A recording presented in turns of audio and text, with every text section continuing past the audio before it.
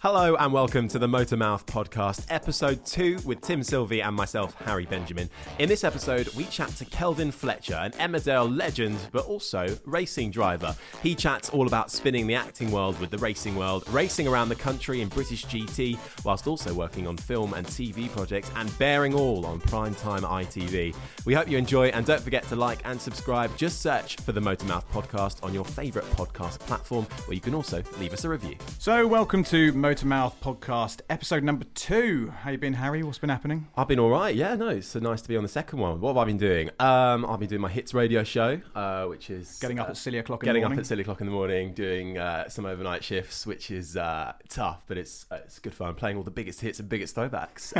Hits radio. Gonna tune into that one. What have you been up to? Not much. I mean, what's happened since we last saw each other? Monaco Grand Prix, obviously. Yeah, caught up stuff. with that. I went go-karting. Which I'm awful at, but I have to do a shout out to my brother-in-law Adam, who is incredible. So anyone looking for a driver out there, British touring cars, tin tops, whatever, don't care. He is a serious talent. He won by over a minute at Daytona in Milton Keynes. So quick shout out. If that doesn't well deserve done. a test, I don't know what doesn't. I know, exactly. Now listen, we'll get on with the show. We've got a very special guest with us today. You'll probably know him best from his Emmerdale days, where he was 20 years as Emmerdale's Andy Sugden.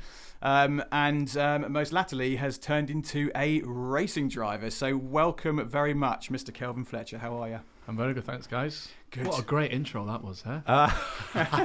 Thank you. Pleasure. Listen, before we get started, and I know you're going to be excited, just like our last guest, Callum was, I've got you a present. All right, okay. And I've brought two... Don't hold your breath. No, this is exciting. Don't play it down. I've brought you a brand new Motormouth cap. Oh, brilliant. And I don't know whether you're one of those people with a massive head like Harry. I've got a small head. Yeah, they don't fit me. There you go. Try that for Brilliant. size. Okay, let's go. I've got a larger one if it doesn't fit. No, Oh I no, this reckon is the small one. Oh, is that the small? There you go. I reckon it's going to be a good... These don't fit Harry because he's got unusually big head and unusually big feet. Oh, beautiful, look at that. Oh, right? perfect. Yeah, Brilliant. perfect. There we are. So on brand. So, right. So Just one more thing we're not meant to come. You have to wear that every single day. Yes, that is the rule, I'm afraid. Every racetrack you go to, every interview you do is now going to be Motormouth branded. I'm going to check it on my little mirror on my phone. Oh, it's all right. There you go. Yeah, Oh, I'll keep that on. perfect. Cheers, guys. I was going to go flat peak, but I don't know. We've reached a certain age now. You're 35, aren't you? Yeah. Yeah, you see. Can we still pull that off, that flat peak? I don't think we can, to be honest with I you. think you're right. I think you're either a hat person or you're not, though, in general, I think. Have you found a hat that fits your head? I know, and I refuse to wear any hats, to be honest. They don't fit my head, and I don't suit it. Not having it. Not good for the look. I don't want to bring this up at every single podcast we do, but Kelvin, you'll be impressed with this. Harry's feet are size 16. Yeah, UK size 16. So he said this in our first episode. I don't think I'll ever be able to be, or would have ever Really? been able You're to be a not that racing tall, driver. tall, are you? 6'5". Oh, you're 6'5"? Yeah.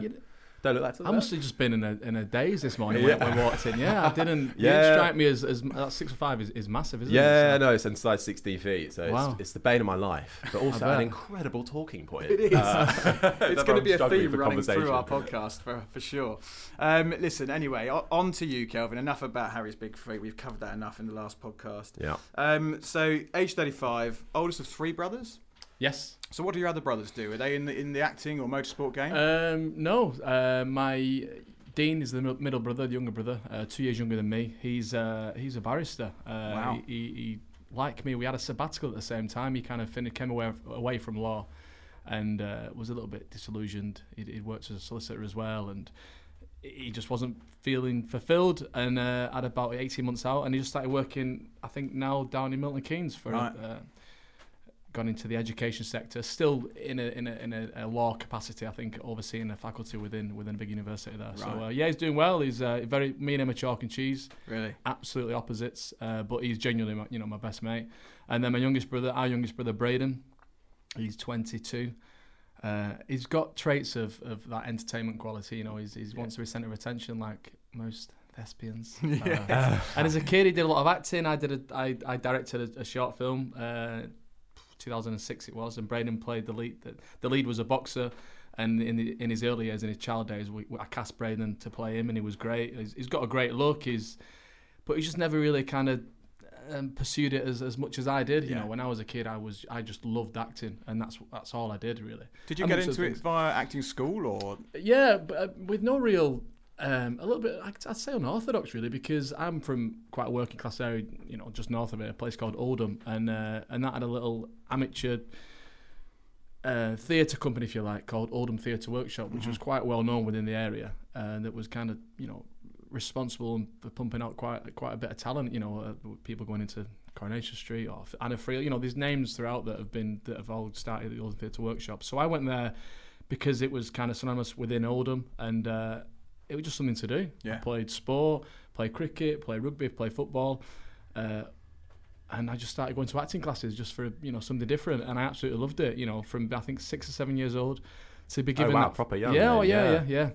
With no aspirations of being an actor, just purely because it was just something to do. Yeah. And it operated the same in which your local football team would operate. You maybe go once, twice a week, pay your subs, and when you get to play a character, or you're with somebody else, and you say, right, Kelvin, pretend that you're really angry at this other guy. You don't know why. Go, and you just really embellish your personality and your imagination, and just really kind of lose yourself in these. And as a kid with a big imagination, I absolutely loved it, and I thought it was a really good foundation for.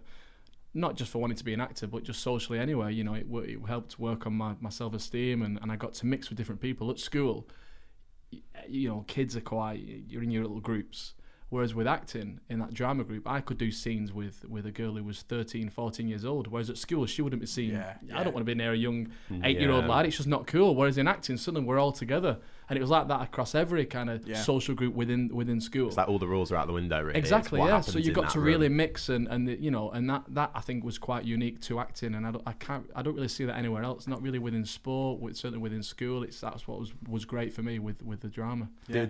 Did drama school ever become a temptation, or were you wanted to stay where you were? Yeah, no, it did. Yeah, you just want to drop in here that you went to RADA. I did want to drop that. Oh, in. really? Yeah. Did you really? I love that. Did you? Yeah, I'm only just sort of starting my sort of career, I suppose, in acting. So I trained at RADA after 12. Well, I know exactly. But I did because I started acting when I was probably 10 years old or whatever, but a little bit later, but for the exact same reasons. But it's a great way of also having to deal with rejection very early on. Yeah. You've got to build that resilience. Yeah, but and you not said take things personally. Exactly. But so I auditioned for 12 drama schools, got into one. Right. And that's kind of normal in a way, I think. Yeah. But you said drama school was. I auditioned kind of for one. Yeah, it was. How old was I? I was probably 10 years old, and Sylvie. So now I've probably been acting 3 or 4 years, and I had an agent. I'd done quite a few little TV gigs, quite a few theatre gigs. I think I played at the London Palladium. I think it was on the back of the London Palladium. We did a play. Oldham Theatre Workshop took 20 students down there, and we put on this play amongst other plays. It was like a bit of a collaboration of young theatre, and we were this working class, town theatre group, and we stole the show. We had amazing reviews, and I played the lead in this little play. And I think it was on the back of that I got contacted from Sylvia Young Theatre School. Oh yeah, very to well audition. known, It was very prestigious. That was where. And my parents, we couldn't afford to go there, but it was for a scholarship. So I went for the audition, and it was hundreds and hundreds of children that went for this audition, and I got down to the last 9. So it was across all disciplines: singing, dancing, and acting. So triple threat. Triple threat. Well, do you have a voice on you? I found out that I'm not triple threat. Oh no! Does the singing let you down slightly? No, it's I guess so. Yeah, I mean, I finished the musical back in the last year. I'm not a great singer. Shabby. I'd like to think I can. You can hold a tune. I can hold a tune, yeah, but and I very nearly got in, and then what was quite nice, probably 5 years later, I was probably maybe a year or two in Emmerdale, and then Sylvia Young got back in touch directly and asked to take me on, and it would be, with absolutely no fees. She wanted me, and I said, well, actually, you auditioned me a few years ago, and you said no. Oh. And I was like, and at the time, then looking back, I don't know if I could have moved away from home. I was very much a homeboy and loved my parents and my family, and it was so close knit to suddenly as a 10-year-old to go and live in London with essentially an adopted fostered family. It's a big move. It's a massive move, and for me, I didn't really want to be an actor that much. It was just something I loved doing, and so I'm so glad in hindsight, looking back, that I never got through. And then, of course, 20 years of Emmerdale followed. Yes, I know. How was it being out of it? Did you miss it? No, and that's no disrespect, to the show in any way. It was an amazing job, but then it kind of got. I think the last 5 years, I was kind of thinking, with the dawn of Netflix and all these different platforms, the industry had changed massively. And from going back, pre-2008 when the industry was doing absolutely nothing. There was no work out there. So suddenly there's blossoming of work everywhere, and as an opportunity, I think, well, I'd love to play that character. I've watched a guy in that show. I'd love to be able to do something like that. And I've never had the opportunity, so I left purely to do that, to test myself, and I want to do drama, I want to do film, I want to do radio, I want to do everything, Yeah, and, I suppose it's hard because spending that long in one program, you are going to get pigeonholed slightly naturally, aren't you? It's like the guys that come out of Neighbours or whatever, any soap. It's hard to move away from that character.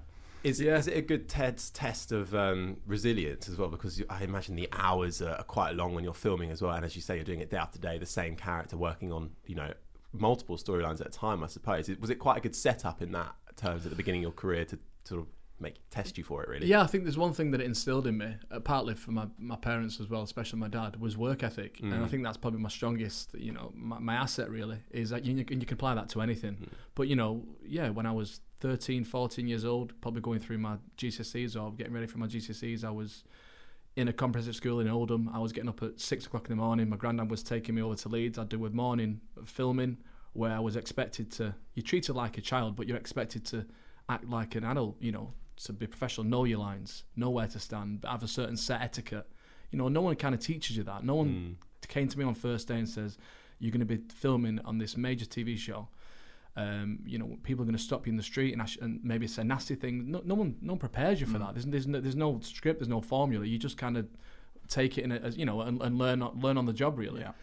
And then I'd finish at maybe midday, and then by 1 o'clock I'm in the playground kicking a ball around, and being a normal kid, and very much wanted to be that normal kid, and almost cringing when the word Emmerdale comes up, because I just wanted to become so far away from that. I just wanted to fit in. I wanted to be absolutely normal, because I didn't want the attention brought to me because with that is the negativity naturally. Maybe more so in a working class northern school, I don't know, but the amount of there's an element of resilience that I built up, and I had to be thick-skinned. The amount of insults I got. I won't say I hate that, bullying, because there's terms of that where people would always be, having ribbing you. Yeah, totally. Yeah. And you take that on the chin, and I love school. I was probably had the least attendance in the whole year. I think attendance was appalling because I was always at Emmerdale. But no, I loved it. Looking back, great school, great friend, and I've my 3 of my 5 groomsmen were lads I went to school with. You know what I mean? Wow. My best mates to this day, the lads I met, I've known since I was 11 years old. So that's nice. Still grounded. That's what we like. Well, now listen. Before we turn off all the motorsport fans out there, we've got to get onto your racing. Yeah. So they've already turned off, haven't they? They probably have. Not just that. Come back. Triple Threat is the third one. It's actually racing. So Okay. So, at what point did you think, okay, I'm going to turn my hand to racing cars? So I've been a car fanatic since the stories of when I used to go to bed with a spanner. My dad was a diesel fitter back then, a truck mechanic, and that naturally you aspire to what your dad. Well, I did anyway. I wanted to do what my dad did. So I'd be under the dining room table, pretending to fix cars, fix trucks, and I've been as a spectator anything with an engine, whether it be British superbikes, British touring cars, F1, any capacity like that. I used to go watching either on the TV or at the racetracks, Silverstone, Donington, Alton Park. I've visited all those places as a spectator with my dad. And then at the tender old age of 28, I was at the Autosport show, and I'd been there a couple of times before at the NEC. And there was the BRSCC stand with a Mighty Mini Championship just there in its full livery. And my dad had bought me a Mini when I was about 13 or 14. We had in the on the drive, and I used to just tinker with it. Because back then I was in Emmerdale, I was acting, I loved acting, but I still had these aspirations to have my own car garage and be a mechanic, or this is where I thought it was going. I didn't know. I was constantly being told by my careers advisor at school, acting's not sustainable. You can't be an actor, think of something else. So I was like, all right, okay. At the time I was earning a good living. I was probably earning more than the careers advisor, but she constantly reminded me of the fact that this isn't going to last. Yeah. So part of me was like, well, I think it bloody will, because I'm going to make it last. Yeah. But if it doesn't, then I'll have a backup plan. And my backup plan was car orientated. So, so we reminisced. We saw this car at the car show, and I said, "Do you remember when we had that Mini?" And there was a piece of paper next to it, kind of a bit of a to-do list, a checklist of what you needed. You needed an R's license, you needed a car, and racing overalls and a helmet, and you go racing. It was literally broken down. It was that simple. So I rang up the championship organiser the week after and says, I've never raced, never done anything, never go-karted. I've been on stag do's and always done quite well at go-karting. Not as well as your brother-in-law, but, I never won by a minute. Hat tip, Adam. But I'd always done quite well. But then again, I was quite slim and quite light, so maybe that was, I don't know. And 28 years old, I'd had some pretty tasty cars along the way, and I always felt like I could drive them and I could handle them. And I said, listen, I'm going to give it a go. What do I need to do? So he helped put me in touch with a chap, I'll give him a mention, Howard Hunt, who still teaches now. He did my ARDS test, my ARDS license. A chap was selling a car, a little Mighty Mini. And this is like a 60 brake horse, single point injection, 1275. Standard tyres, you'd get them buffed down at Demon Tweaks to 4 mil. So there'd still be movement in the block, but it's certainly not a slick. It's just a normal tyre. Roll cage, standard box. Like I say, 60 brake horse. It's a road car that's just on the track. Yeah. It's 30 minis on track. I think it was probably best part of 3 or 4 grand over the year. 6-7 round championship. Away you go. That was it. Signed up, and round 1 at Alton Park, I'm there with a big X on the back, and that was it. It was a baptism of fire. I'd been there a week before doing a track day. I didn't know about TSL or anything like that, but somebody had told me that these minis were doing 2-minute 20s, I think, around the thing. And the last guy was doing 2-minute 30, 35, so probably a 15-second disparity in between the two. And I thought, well, if I'm somewhere in the middle, I'll be happy. But I didn't really have any gauge of where I wanted. I just wanted to race. Yeah. And that was it. That was my first race, and that was it. I was hooked, as they say. So what year was this? This was 2012. 2012. So the first recollection that we have of you going into competitive racing, 2014 Porsche Carrera Cup. Is it fair to say that was your first sort of real hardcore bit of racing? Yeah, I'd say. What did I do in 13? No, I think it was 13. No, sorry, in 13 I think I did. Can't remember actually. I think straight from the Mini I did in the Carrera GT3 Challenge, which was like a feeder series to the Carrera Cup. So the cars were 3 or 4 years old, but they were still slick tyres, sequential box, 420 brake horse or whatever they were. Yeah, and I went in that straight from a Mini, and with a team. Yeah, it was crazy. And back then I managed to find some budget I couldn't afford at that level. I could pocket spending 5-6 grand in my first year of racing in my Mini. That was, for me, an expensive hobby. And at this point, it was still very much a hobby. Well, yeah, did you know about the costs that involve in going Well, yeah, racing, there was an opportunity to go Porsche racing, and it was, 30 grand or whatever it was for the year. And I was like, what? And even that's still pretty, in realms of racing. In the grand scheme of things. But I was like, 30,000 and people pay this. And I'm like, yeah. And I was like, well, I'm not paying it. And two, if I did have the money, I just don't know if... I love racing, but I don't love it that much. £30,000 worth, yeah. Yeah, and then... I've just got this knack where I think, well, I can make this work. And I was a guy on TV, I had a big profile. This Mini Championship I'd done extremely well at. And as a novice, I put it on pole in qualifying with an X that had never been done before. And I just naturally had a bit of a knack for it, albeit, with no disrespect, I was racing against club racers, so they're probably not. But I'd say the first 5-10 drivers in that Mini Championship out of the 30 guys, these are keen racers. They're racing, they're pretty handy, especially around the Mini. Mini's got a very select group where people just love racing Minis, and there is a bit of a knack with these Mini guys. Not everybody can get in a Mini and be as quick as some of the guys, because they've just got a real knack with them. And I made it work, and that was when the whole other side of racing that people don't see is engaging with sponsors and getting somebody to help you. And I felt that there was an opportunity there, because there's people sponsoring within motorsport, and my way of thinking was, why don't they come and sponsor me? Because I've got something a little bit different, and it's got to... I'm not saying that I'm better than anybody else, but like anything, you've got to utilise what you've got different and what's unique, and my unique selling point was that, so I leveraged that, and with value to the person who sponsored me. I'm not just taking from them, it was a constant, it still is to this day. There's got to be genuinely something in it for them. They've got to come away from this. That's how I do everything. It's got to be completely fair, and if they're not happy, if I feel like I'm getting the lion's share, then I don't want that relationship, because I'm too honest. I'd rather not continue. So I genuinely want them to get something massively out of it and think that they're on a great... They're getting something great, and it'll continue. So yeah. And how was it stepping into a British touring car for the first time? That was mad. Yeah, that was crazy. That was, I think, about 2 months before that. I was all set to do the Carrera Cup, and I'd not raced the year before that. So this is best part of 18 months I've not been in a race car. I'm about to do a half a season of Carrera Cup, and then Adam Weaver rang me and said, Kelvin, or did I ring him actually? I think we were just chatting over text or Twitter or something about, it was around the Autosport time, and then he said, listen, coming down see the cars, which fancy touring cars. I was like, there's no way I can go to that level. I've got like 2 years under my belt of racing, and I was all right at club level, but certainly not touring car level. And not only that, I've not got the funds. That's telephone numbers. Yeah. And he was like, no, I think we could do something.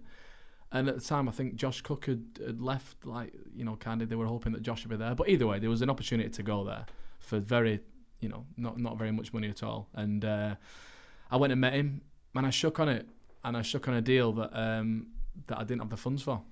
And I was confident and it was a lot of money, in not in racing money, but it was a lot of money. In general, yeah. And I had a good idea that we'll get there. I rang my dad out. I got in the car, rang my dad. I said, Dad, I've just shook hands there with British Touring Car. And he almost cried. He was that. It was because me and him have watched it from being kids.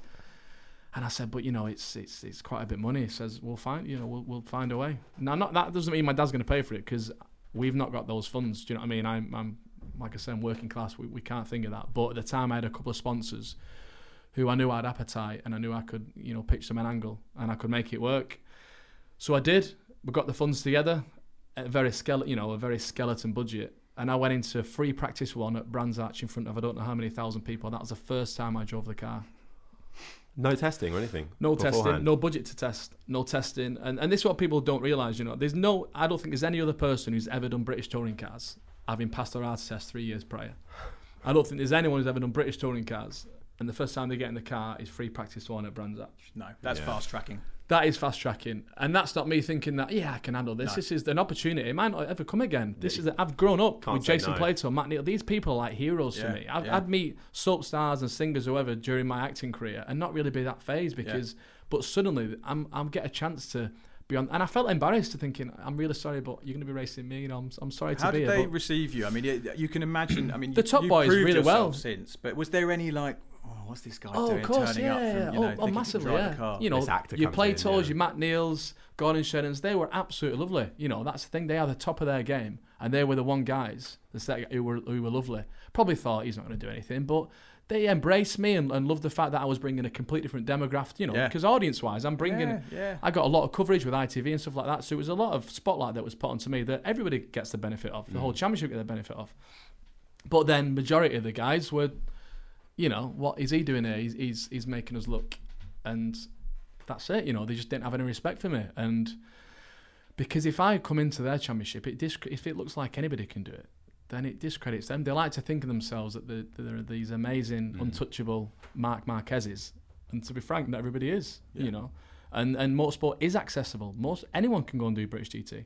Anyone can go and do British touring cars. Within reason. You've got to be at a pretty competent pace, but, I'm living proof of that. Do you know what I mean? You can do it. So, but they don't want you to think that. But you've shown your credentials now. So 2017 into British GTs, 2018 British GT Championship, finishing second in the Pro-Am and 9th overall. So I guess the perception has changed of you now, where they're like, this guy's a serious competitor. I think he's serious about racing. I think that's still the common. But I'm pretty well. I know throughout a lot of the motorsport people, whether it's drivers, whether it's the fans. They still don't really take me seriously. I'm still not a good peddler. And I don't think I ever will be considered that. I could go and win a championship and someone I consider, because the minute they accept that, then, he's an actor and he's a racing driver. Yeah. How could he possibly be both? Yeah. And for some stupid reason, they feel that it discredits them. It doesn't at all. But, that's what... Even in British touring cars, I was probably... I don't know, maybe in quality... I could never get the best. I'm struggling with that now, still qualifying. I could always be like 1.5, 2 seconds off. But in a race, I'd be matching most people's pace, And you look back now, you didn't do well. People say it to me all the time. You didn't do well in touring cars, did you? And I was like, well, I think I did. I think I did all right. Yeah. I was probably the only person as well on that who got paid that year. Yeah. Maybe played to a few others, but I did it in such a way where I knew my budget and I got more. And you made it work for you. I made it work for me, you know. And that was. And I don't think I'm ever going to kind of rid those demons, that negativity. I still get it probably now, But I know I'm comfortable with what I'm doing racing wise now. I'm racing with Martin Plowman now, who's he's won Le Mans, he's done Indy Lights, done the Indy 500. The guy can drive. I think he's just been downgraded to a gold. He was quite happy with that from platinum, because of the platinum drivers. You just struggle to get any drives. Absolutely, yeah. And within every week, most weekends now, I'm within 0.4 of him. In some practice sessions, I'm quicker than him, and we're keeping each other. Martin's still a better driver than me, without doubt, but he's helping develop me in such a way that I'm on his heels, and that's where I want to be. Great resource for you to be able to tap into. Oh, massively, yeah. Amazing, yeah. Am I right in saying you maybe weren't quite sure of what exactly he'd done before you met him in terms of like his racing credentials? Yeah, I didn't really know. Yeah, because I was a little bit ignorant to that. He'd done, because it was obviously overseas. Yeah, of course. I'd not seen any of that, but he's done amazing things. Yeah. And we're getting outside of this podcast and other things, we're getting a bit of a glimpse into your life as a racing driver, as a dad, and various other bits and pieces that you're getting up to with Behind the Visor. So tell us a little bit about that and the thinking behind that. We've obviously got your camera here today. We've got Rich filming today. Tell us a bit about the concept and why you started this. I started because I wanted to, I had a couple of ideas to pitch to production companies, TV companies, about 18 months ago, and it's the hardest sell ever. Motorsport, not everybody's into motorsport. I can't understand why, because I think it's the best thing ever. But unfortunately, not everybody is. And it seems to be not every TV channel and TV production company are. And it just seems like a really hard sell. So I wanted to kind of think, well, if no one else is going to take a punt, and whether it's not just a documentary about me, but all these different formats I kind of had and had an idea of, I just couldn't really get much traction. And then I just thought, well, I'll almost do my own teaser, my own taste, and do it myself. Yeah. So that's how it started. I touched base with a friend of mine who's got a little production company, and I said, listen, this is what racing is to me. This is how a racing weekend looks, but there's a whole element of racing that people don't see. That it's, it's in the garage afterwards, it's in the barbecues as a family. Yeah. That to me is completely accessible and completely relatable to everybody, and that's what I want to try and capture. Yeah. And so this has just been the start. We're only kind of 2 or 3 episodes in. And there'll be at least 7 race weekends in there, 7 episodes dedicated to the race. But then I want to try and show people away from racing and what I get up to, stuff like this, anything really, just to kind of give people that insight, and that little bit of exclusive content is great on social media platforms, and it helps to kind of push me as my brand, and just to let people see what people are always asking me, what you're up to, what you're doing, whether it's in the street or on Twitter or whatever. And I think visually this is an opportunity to be able to show them, what it, a little, piece of what it is. What we've talked about this before, that, with motorsport, you're behind a visor most of the time, you're tucked away in a car, and people don't see the other side of it. Championships like British Touring Cars, British GT, whatever, you can get into the paddock, but the higher up you go up to Formula One, and these people are just so inaccessible. And it's so nice to be able to see what goes on behind the scenes. If you're not in the industry, you just don't see what a paddock is. If someone from Formula One looked at behind the visor what you were doing, that's all they need to do to make it a million times more accessible for anyone and everyone, because it is, as we say, it's not just about the racing. A lot of people go there for the drama and the action, but what makes, I think, motorsport that community and that family feel is what you see or what you don't see, frankly. In terms of how they prepare for it, what happens straight after the race. That's it. We've kind of got a plan for this. Is going to be over the next 6 to 12 months. I want to engage, when I'm meeting my sponsors or pitching to new sponsors, capture that and see what goes on there, because that's almost like a bit of a taboo subject. No one talks about that. But that facilitates all the racing. Yeah. Do you know what I mean? So, a lot of it maybe comes from family business and things like that. But ultimately, certainly for me, I'm sponsored. I wouldn't be here if I wasn't sponsored. So I want to showcase and show how I go about that. I don't have a manager. I do everything myself. Every sponsorship I've ever attained has come from me, from knocking on doors, from emailing people, which is always a bit strange when they'll receive an email from the guy who used to play on this subject, and they're thinking, surely he's got people who do this for him. Yeah.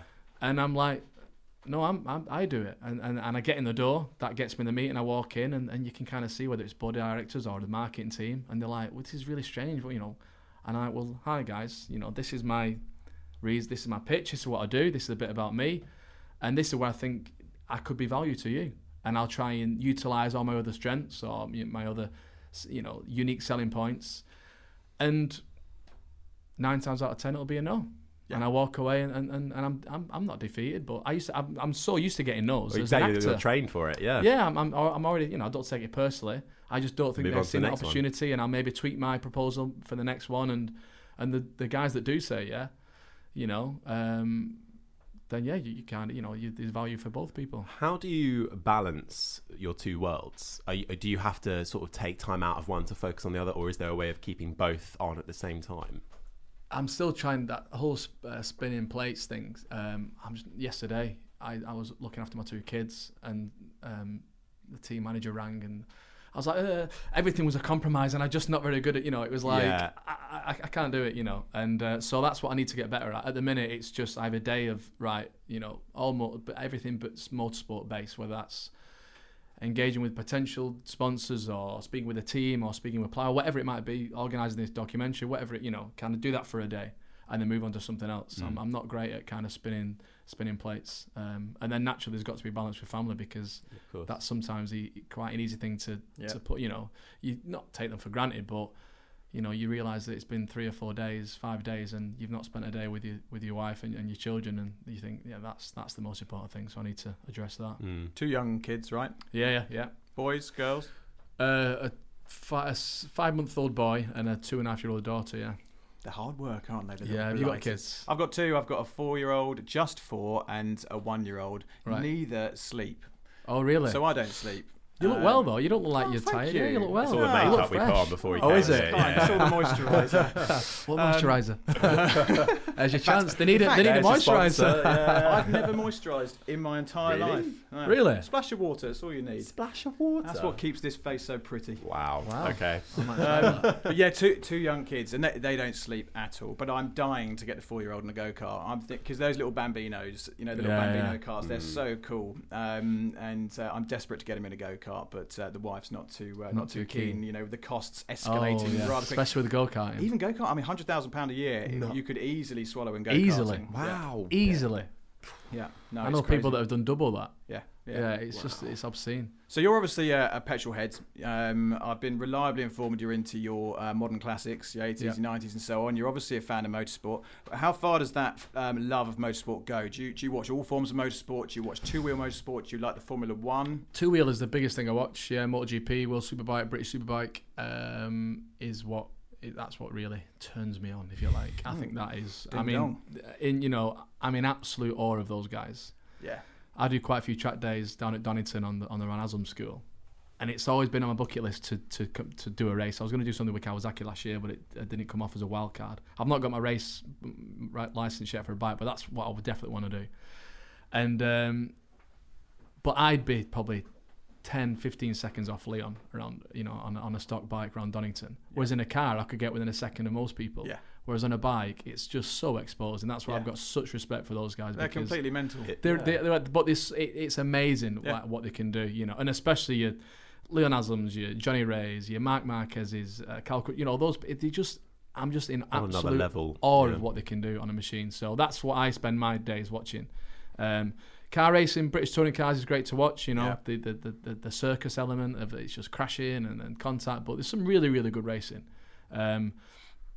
And as a spectacle, as a brand, I think it's there's nothing comes close to it. I think that's why it's so good. British ET is good, but after I've done a race, I won't watch it back. I'll just probably try and watch the last 10-15 minutes. Bit boring, isn't it? Racing. Ooh, controversial. It gets good in the last 15 minutes, doesn't it? Well, it's a bit like F1, isn't it? But people tend to watch the first. I'm not an F1 fan. I've never single seaters. Any single seaters? No, I've never driven a single seater. No, I've not driven many race cars. I've probably driven 5 cars in my whole life. Is it an aspiration, or are you not too fast? I'd love to have a go in a single seater. Yeah. What do you make of stuff like, the new motorsport era where we've got electric coming in now, like things like Formula E? I don't know how familiar you are with that, but you also got the new electric motorbike championship that's sort of on the way and being talked about. Is that something you kind of have a little inkling with? Or? I've watched Formula E a couple of times, and it looks quite the fan boost. I didn't get that. I kind of dipped into that, but but it sounds cool, and why not? If that's the future it's going to be, then embrace it. The thought of there being no V8s, literally like a little piece inside of me dies, because I think how can we that sound is what's I went to Monaco at the weekend and they were quite loud. It's that it almost feels like a suction thing of the cars going past, and it just doesn't sound nowhere near as good as I've been on historic days and heard they sound incredible. And I'm just like, that is it, because the racing in Formula 1 especially is boring. It's a process, it's just not really. So at least give it some razzmatazz with sound and but the sound was all part of it. I mean, I've been in Formula 1 for about 15 years, and I remember back in the day, when I used to work with ING Bank, who at the time was sponsoring the Renault F1 team. And at that time, they were still these monster engines, and the cars sounded amazing. And you sit in the stands, and you couldn't have a conversation. You couldn't talk like this next to a racetrack. Now in Monaco, where you've obviously been there now, you could sit on a boat in the tea jetty and have a perfectly normal conversation with a car 20 meters away. It's just not the same, and you don't get that hairs on the back of the neck standing up because the noise just isn't there anymore. Yeah. The first race I ever went to and saw in the flesh was the 2013 British Grand Prix, and I simply went as just a fan, me and my dad, and it was pouring with rain, it was miserable, but the roar of the engines when they came past and the cars, you had to have earplugs. Yeah. Now, when I've been since, it's bewildering to me that you don't need that, and you can perfectly have a conversation. You don't need to put the earplugs in, because that is all surely part of the experience of motorsport. Yeah. And sadly it's not there, but it's still, I think, quite exciting to watch, and I wouldn't want to be too negative about no. You know, they obviously feel there's a niche, there's a need for it out there, there's an appetite for it there. So I'd like to think if that continues to succeed, then motorsport naturally as a whole will feel the benefits. So. Yeah. And I think Formula One as a spectacle is still amazing. Oh, it's that's what it's there for now. Exactly. I mean, the Monaco Grand Prix is a special place to be. Yeah. And, while it's quite often a procession, it's still an incredible thing to witness and see the cars that close up. And the way they corner, it is spectacular. Yeah. And it's still the top of the tree, isn't it, when it comes to motor racing? Well, you say you were there. How was it? What were you up to in Monaco? It was. I've been once before, but obviously never on an F1 weekend, so it was my first time. I went with my teammate, Plowie. Our sponsors took us. Imagine nice. Cruising, So, I met with those guys about a year ago, and at a golfing event. My missus tells me there's no, I always say golfing's like work, and she says it's not work. Yeah. How can it be? Well, it is. Yeah. And that was another one of my crazy ideas where I pitched an idea to those guys, and they liked it, and we're now affiliated with one another, and they're great. And one of the perks of having them guys on board was that they took us to Monaco F1, to experience. They do quite a bit with F1 experiences, and they do like an F1 experience for some of their guests. And it was great just to go along as a spectator, really. It was just amazing. I probably indulged in the social side a little bit too much, you got it, haven't you? I got Plowie drunk. He's not a big drink. Yeah, he's not a big drinker. He's a little chap, isn't he? Yeah, he can't say too much. He's just too nice, and I just said, come with me. On a yacht? We got on a yacht, we got absolutely. on a yacht, which was nice. Monaco, that yacht, I've never been on one of these big I kept calling it a boat. I think he offended the guy who owned it. It's the Northern coming in. Yeah, it was like, it's just a lovely boat, this. Boat? And I was like, yacht. I couldn't think of the word. I was like, yacht, yeah, sorry. So that was my first time. I got excited. I think I did a little Instagram video when I was on there, but I was just like a kid in a sweet shop. It was, it was amazing. And seeing the F1 cars, whether this loud or not, it's an F1 car. It's driving, it's just like, this is amazing. This is just, met some great people. It was sun shining. I had quite a lot to drink, and amazing weekend. Brilliant. And in terms of your ambitions, what do you want to do with your racing? Where do you want to take it? Where do you want to get to? I want to win a championship, whether that's a collective effort with myself and Martin, or me further on the line doing a single sprint championship, sprint series. And I think it's in us. This year especially, with current leading Pro-Am, we're going up against I think 18 silver drivers, and so it's very, very competitive. But we're both confident that as a pairing, me as an amateur, we can still mix it with a pro. We can still mix it and get the overall win. So that's what is eluding us at the minute. The overall, I think we've had an overall podium so far, but we've not had an overall win. First and foremost, I want to win the Pro-Am this year, and we've set targets of being up there with the overall, maybe top 5. So it's a massive challenge. But in the future, I don't know. I don't really set any real targets because it can go so many different ways. I want to do rallycross. I definitely want to go in one of those cars. I want to do a bike race. I'd love to go back to British touring cars, one day in the future. Now I'm a little bit more experienced, I think, and I know what it's about. The racing is probably the worst thing about that. I had 11 DNFs. One was genuinely my fault when I made a lunge on Cole at the hairpin at Croft. The rest, because I was qualifying 20th, 25th, there's just too much contact. There's just too much contact. The skill of, I remember watching, I think it was Matt Neal or Gordon Shedden. Josh Cook was leading at Alton Park, and he led for all the race. I think it might have been Gordon Shedden who was behind him in the end, got frustrated, and he just tapped, just moved him out of the way. I think it was at turn 1. But the skill it took for Cook to defend like that in a slower car, it was just like amazing. For them to be all forgotten about, and it's the attacker that gets the plaudits. It's just not fair, you know. I've defended before, and it's harder than to. It's so hard, and when the guys do it, and I just think that's not being. He's not got the credit for that. He's not got the, you know, and that's the real shame. I think that's huge within touring cars. So if I was to go back, I'd be obviously mindful of that, but. Le Mans 24 Hours has been thrown about, you know. Now I'm kind of in that endurance racing element, and that, you know, obviously would be amazing. But we were kind of Bathurst. We were thinking, you know, there's so much to kind of.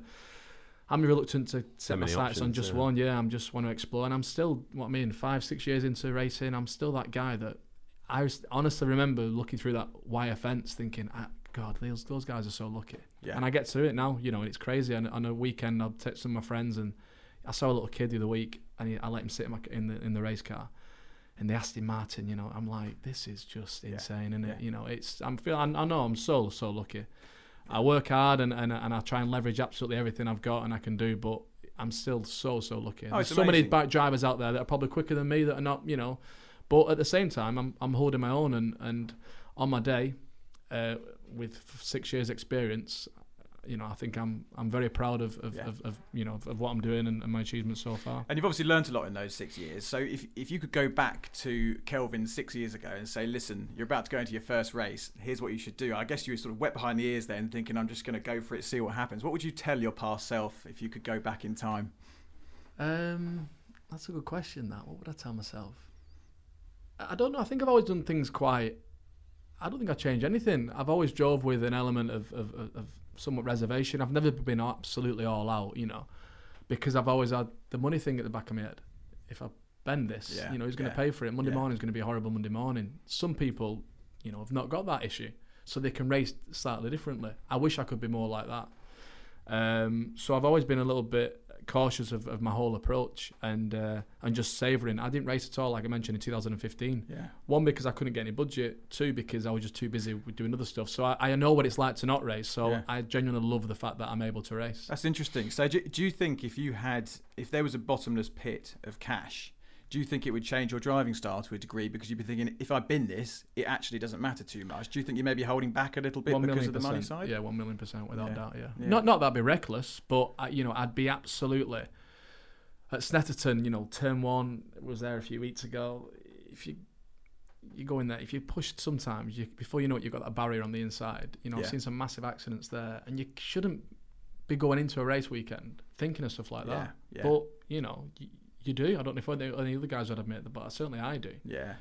And you want to be quite cautious. You want to, you know, be, you know, the championship's not won at round 2. Yeah. You know, so there's all these things that play into it, but certainly damage and budget does play into it massively. At Alton Park, the first round of the year, one of the young McLaren lads, he was a lap down. It was a final lap. I'm sitting third overall. I'm confident I can make a pass in the last corner just to get second overall.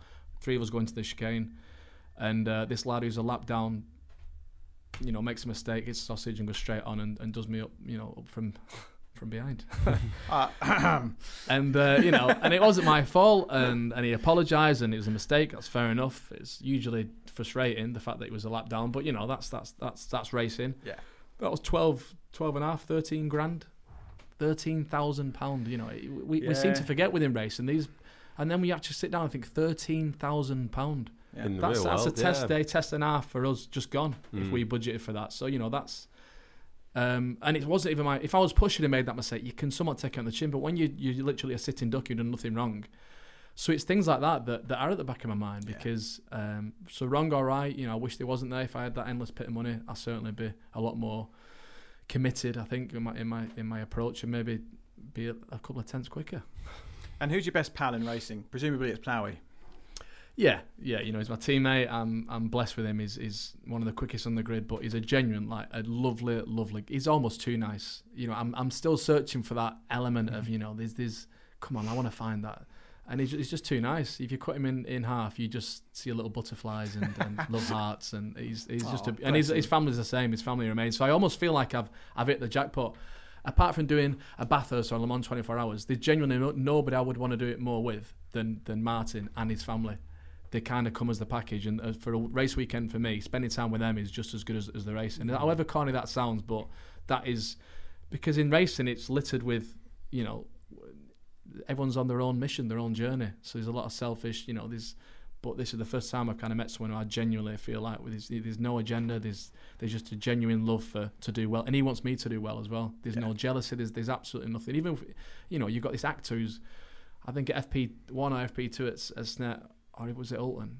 I think I beat him by a 10th, and it was just the Kelvin that he said, "That's amazing." He was so absolutely loving it. Yeah. Somebody else would have been a little bit annoyed at that, you know, want to go again, and he loves that. And then he'll go and put 2 or 3 tenths on me again in the next set, and then I have to go again. But that's just what you want, you know. Pushing each other. Yeah, exactly. Yeah. Is it nice having there, especially if it is a tough weekend, sort of psych yourself up? How do you do that? Is it good having people around you like that, or is that within yourself? Yeah, I don't know. I used to when I used to play sport, you know, when if it was a rugby game, you can psych yourself up. You know that you can have a with that input, you can have an output. You know, if I'm really, really tired or I can just push in a really. With motorsport, I don't know. You can't get that same sort of psych in a car. So I just try and stay the opposite. I'm absolutely as relaxed as possible. Right. I don't really have a plan. I just want to be, you know, relaxed and be as quick as I can, but naturally have some strategy in a sense of where I want to push and where I don't want to push. And so yeah, for me, my race weekends are very simple. Martin will set the benchmark. He will show what the car can do. Collectively, we'll set the car up, but we drive very, very similar, so we have always the same feedback. So the car's set up in a certain way. Martin will set the time, and I'll get as close. That's all my focus is that weekend, to get as close as that time. I don't worry about anybody else or anything, because everything else will look after itself. If I'm as quick as Martin, we'll do well. You know what I mean? So that's all. That's how simple I keep it. And do you have a racing idol? Valentino Rossi. 2 wheels again. You need to get on 2 wheels. Yeah, this needs to happen. Yeah. Valentino Rossi. I think he's the man, isn't he? Colin McRae, used to love rally. That's what I want to do. You know, Colin McRae I was a huge fan of. Tommy Mackinnon. I went out and bought a Tommy Mackinnon Lancer Evolution 6 when I was about 18, 19 on the back of, not in red, the famous one, but at the back of his exploits. But I was a big fan of Jason Plato. I guess Plato was a big. I think for our age group, people like Plato back, you know, when they were showing the British touring cars, you know, week in week out on telly, he was the man. You know, when I was growing up, certainly. Andy Rouse and Steve Soper with it, because my favourite car to this day is a Ford Escort, Escort RS 500. So Ford Sierra Escort 500. Yeah. So that was my seeing those guys bap around, Brands Hatch and places like that. What was your first car? As on the road? Yeah, ever. What was the first thing you got in? A Volkswagen Polo GTI. Oh, quite punchy for a first car. Punchy, yeah. 1.6, I think like 140 brake or something like that. Yeah. I had some BK racing alloys. I was a bit of a... How long did it last? Oh, good, yeah. I went through all my family. I had it for 2 years, and then my brother had it for a couple of years, and his best mate had it for a couple. I think it's still going. Did you have the 6x9s and the subwoofer in the back? I didn't have the 6x9 subwoofer, no. I did in my next car after that. Yeah, I got another car after that, and then I put some 6x9s and a subwoofer in the back of that. Yeah, but I used to tear ass around that, so the subwoofer would always come off its brackets and be messing up, you know, left or right in the boot. So what have you got at the moment? I don't have a car at the minute. Do you not? I use my dad's quite a bit. Yes, I'm. The family moving away, I think, at the end of this year, me and my family. So we kind of sold all. My last car was an M3. Right. Oh, lovely. In Yasmarina blue. So nice. Oh, lovely. I've been using different pool cars that my dad's kindly been letting me use of late. So okay. Bit boring. Now listen, we won't keep you too much longer. We know you're a busy chap. I've loved this, guys. It's great. I'm glad you're enjoying it. Yeah. Couple of random ones for you. Just moving away from motorsport a little bit. You've obviously recently taken part in a very interesting TV show where we saw much more of you than that is. I'm never going to unsee those images. Sorry about that. But the Full Monty, obviously, amazing experience. Yeah. How did you get into that, and what a thing to do? Yeah, amazing. I had reservations naturally when I was first asked. It was November, I think, December. I was in London doing a musical, and my agent rang and says, the show, I've been in touch. And I was like, the show where you get naked? He was like, yeah. And I'd never seen it before, but I was aware of it. And I was like, absolutely no way. And I said no. He came back and said that IT really want you to do it. Whether he was just saying that, I don't know. But I said no again. So I was adamant. Not because I thought it was a great show. I'd never seen it, but I didn't want to get my kit off. It didn't really feel very credible for me. And I'd misinterpreted the sentiments of the show, you know. So he said, watch the show. So I sat down and watched it, and I was blown away. I was like, wow, this is not about getting your kids. Yeah, you get your kids off, but it's certainly not about that at all. The message is so much deeper than that. It's to raise awareness and to kind of say, we as celebrities on you know, I've put my hands up there and used quotation inverted marks, commas, just in case you think that was the guys listening couldn't see that. But yeah, it's more about us. If we are willing to bear on in front of millions of people, then for you to go and see your doctor and get checked, it's not that big of a deal, and that's all it is really, you know. So and I almost felt like I had a duty, you know, and not a duty, but an opportunity as someone in the public eye with a big following, you know, as representing a younger audience. Yeah, go and do it, Kelvin, you know. And looking back, it's probably the best job I've ever done. Yeah, it was life-changing at moments. The guys I met were unbelievable. What a lovely bunch of guys from all different backgrounds, different shapes and sizes, and with no real inhibitions. You know, I was the one probably most thinking about getting my kit off, and they were like, Kelvin, you know, you work out, you look all right. Willie was saying at Willie Thorne, and he's 60-year-old and a bit overweight. And it wasn't about how we looked. It was just about, you know, bearing all and kind of saying, you know, here you are. And it was amazing, a great experience. And we raised so much awareness. And the amount of guys that stopped me in the street said, I watched that show you did. What a lovely show. And you know what? I've gone and got myself checked. I met a young lad on the train last week coming from Cardiff. And he said that next day he went and got checked. And unfortunately, I think he found something, and it's being tested at the minute. So he sounded quite positive, and you know, but he said, had I not have seen that, I wouldn't have checked, and I wouldn't have gone to the doctor. I certainly wouldn't have gone to the doctors. I might have felt something, but just tried to ignore it. Yeah. So you really feel like you've made a difference, and there's not many jobs where the impact that can, you know, jobs that can have that impact. So I was you know, very really proud good. Of well, fair play to you. I mean, amazing cause, and by all accounts, it's been tremendously well received publicly. So you know, well done for that. It's funny, Harry and I are starting to feel a little bit. I don't know what the word is, inferior. We're like with Callum in our last podcast with the world's sharpest jawline. And now I need to join a gym. Kelvin here with the world's biggest six-pack and pectorals. I mean, look at the if size of his arms. If you've got size 14 feet, I think 16. 16 well, record, I think you'll be all right. But actually, speaking maybe you should have done the full month. Yeah, exactly. Well, I'll wait for the call. I'm not sure the hat would be big enough to cover that up. Wow, did not expect the podcast to go like that.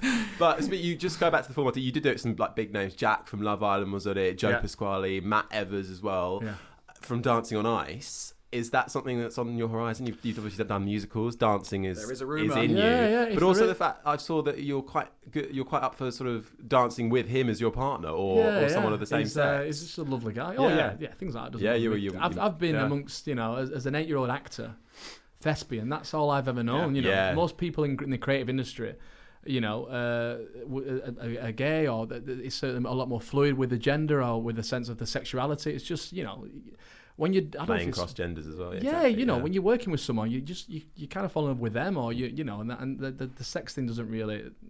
I don't know. I've never really had an issue with that. So to dance with a guy, and we'd be the first people doing it. That would be amazing. I think it was Matt that put the idea to me. I was like, I don't know what he was expecting. Maybe for me just to fob it off, and I was like, that'd be really good. He was like, really? I was like, yeah, come on, let's practice now. So we'll just. So is that confirmation that you're on it? Or, no! No, I thought we had the exclusive. No, I don't know where that rumour's come from. These genuinely, really? Come out of nowhere. I think there was a segment of me skating. We all went ice skating on the Full Monty. Right. Okay. And naturally, someone like, he'd be good on that. But you're quite handy at skating, because I understand that you used to play a bit of inline hockey. Yeah. As did I. Oh, right, okay. I played for a team called the Beverley Bulldogs years ago. Right. We were quite good. We were quite handy. But you've obviously done that as well. Yeah. So you've got that sort of balance and that perhaps a little bit of skating ability. Yeah, I guess so, yeah. You know, but what if you fall? That's the worry, isn't it? There's been some accidents in there on Dancing on Ice. Well, it's funny, isn't it? Yeah, it's funny for you, but it's not for me. It's falls. Yeah, that's my worry, you know. But of course, and then because you've got to think about the racing as well. Exactly. If you're injured, that has a whole knock-on effect, doesn't it? That's it. Actor, racing driver, ice skater. What a life. I could never ice skate. They don't make them big enough, sadly. But, that's true. Yeah, there was a time where I literally was able to ice skate and then no longer able to. You'd have to strap swords to your feet. Yeah. Listen, the final three. We've got 3 questions which we're going to throw at you, which we asked Callan last podcast, and we'll be asking all of our guests. The first, what's got you excited at the moment? I sat filming on a feature film on Monday, so it's going to be my first ever film. So that's got me very excited. Set in 1945, just before the end of World War II. And I'm playing a British spy who's dropped over in occupied France to retrieve our prize asset, which is one of our top spies. So brilliant. So yeah, that was that kind of came out of the blue, and it's a British independent film, but I'm sure it'll be out throughout a few cinemas and theatres and whatnot. I think 2020, something like that. So yeah, we start filming in Suffolk on Monday.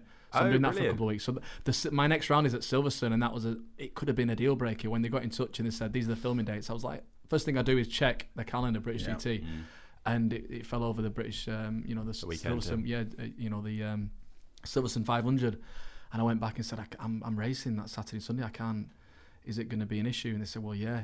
I was like, oh no, because if I had to choose, acting is my main thing. That is what I am and what I want to do. Racing is just a bonus, and I've been able to kind of make it not another career as such, but it's like that. But acting is still absolutely the number one. Anyway, we managed to make it work. So after it, I'm just off to have my beard shaved completely off and left with a little moustache. Very nice. Oh wow! So, how do you feel about that? You happy with that, or is it? Well, what's annoying is that the director sent me a picture of Brad Pitt from Inglourious, and I'm like, I'm not Brad Pitt. I don't look as good as that. So I don't know if he's got these amazing. He thinks I'm going to look like him, but yeah, I don't really want to break it to him. Is it the handlebars or just a little one? It's just like, it's a little bit, it's a very, someone described it to me quite well. It's like a camp moustache. It's like a very petite and quite thin. Quite thin, yeah. So that's what I'm going for, I think. I'm going to be sporting a new bit of facial hair. So that's what I'm excited about in the minute. So filming starts on Monday, in Suffolk. So nice. Brilliant. If not racing, and I guess acting, what would you be doing? If I could do anything in the world, I'd be a MotoGP rider. But what would I be doing? I'd have to say a singer, Justin Timberlake, Ed Sheeran, something like that. What a life, Yeah. That would be the. Is that your kind of go-to listening stuff? People at Ed Sheeran? Yeah, anything really. We should really listen to Hits Radio. Hits Radio, yes. Plug, there you go. Plug. I think I do actually. Hey, there we go. Yeah. Then. Yeah, perfect. All the biggest hits. Did your radio voice just come out quickly? A little bit, yeah. Finally, last question. How much of your success is about luck and right place, right time, and how much do you put down to pure hard work? Great question. I'd say 70-80% hard work, and the rest is luck. Yeah. The rest, there's an element of luck there without shadow of a doubt, and it's not just a tiny. A friend of mine tells me that you make your own luck, but I don't know, There's a thing with luck, being in the right place at the right time. But I've seen the opportunity, I've embraced the opportunity to go out there. Like this podcast, for instance. So you guys have got in touch. I'm not getting paid for this, it's not an inconvenience, but I've come out of my time. Yeah.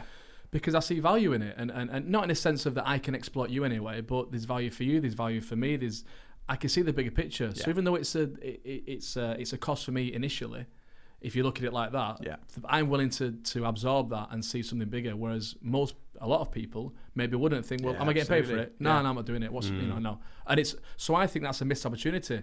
Now something might come of this. There's every chance nothing will come of it. Well, you've got a lovely hat.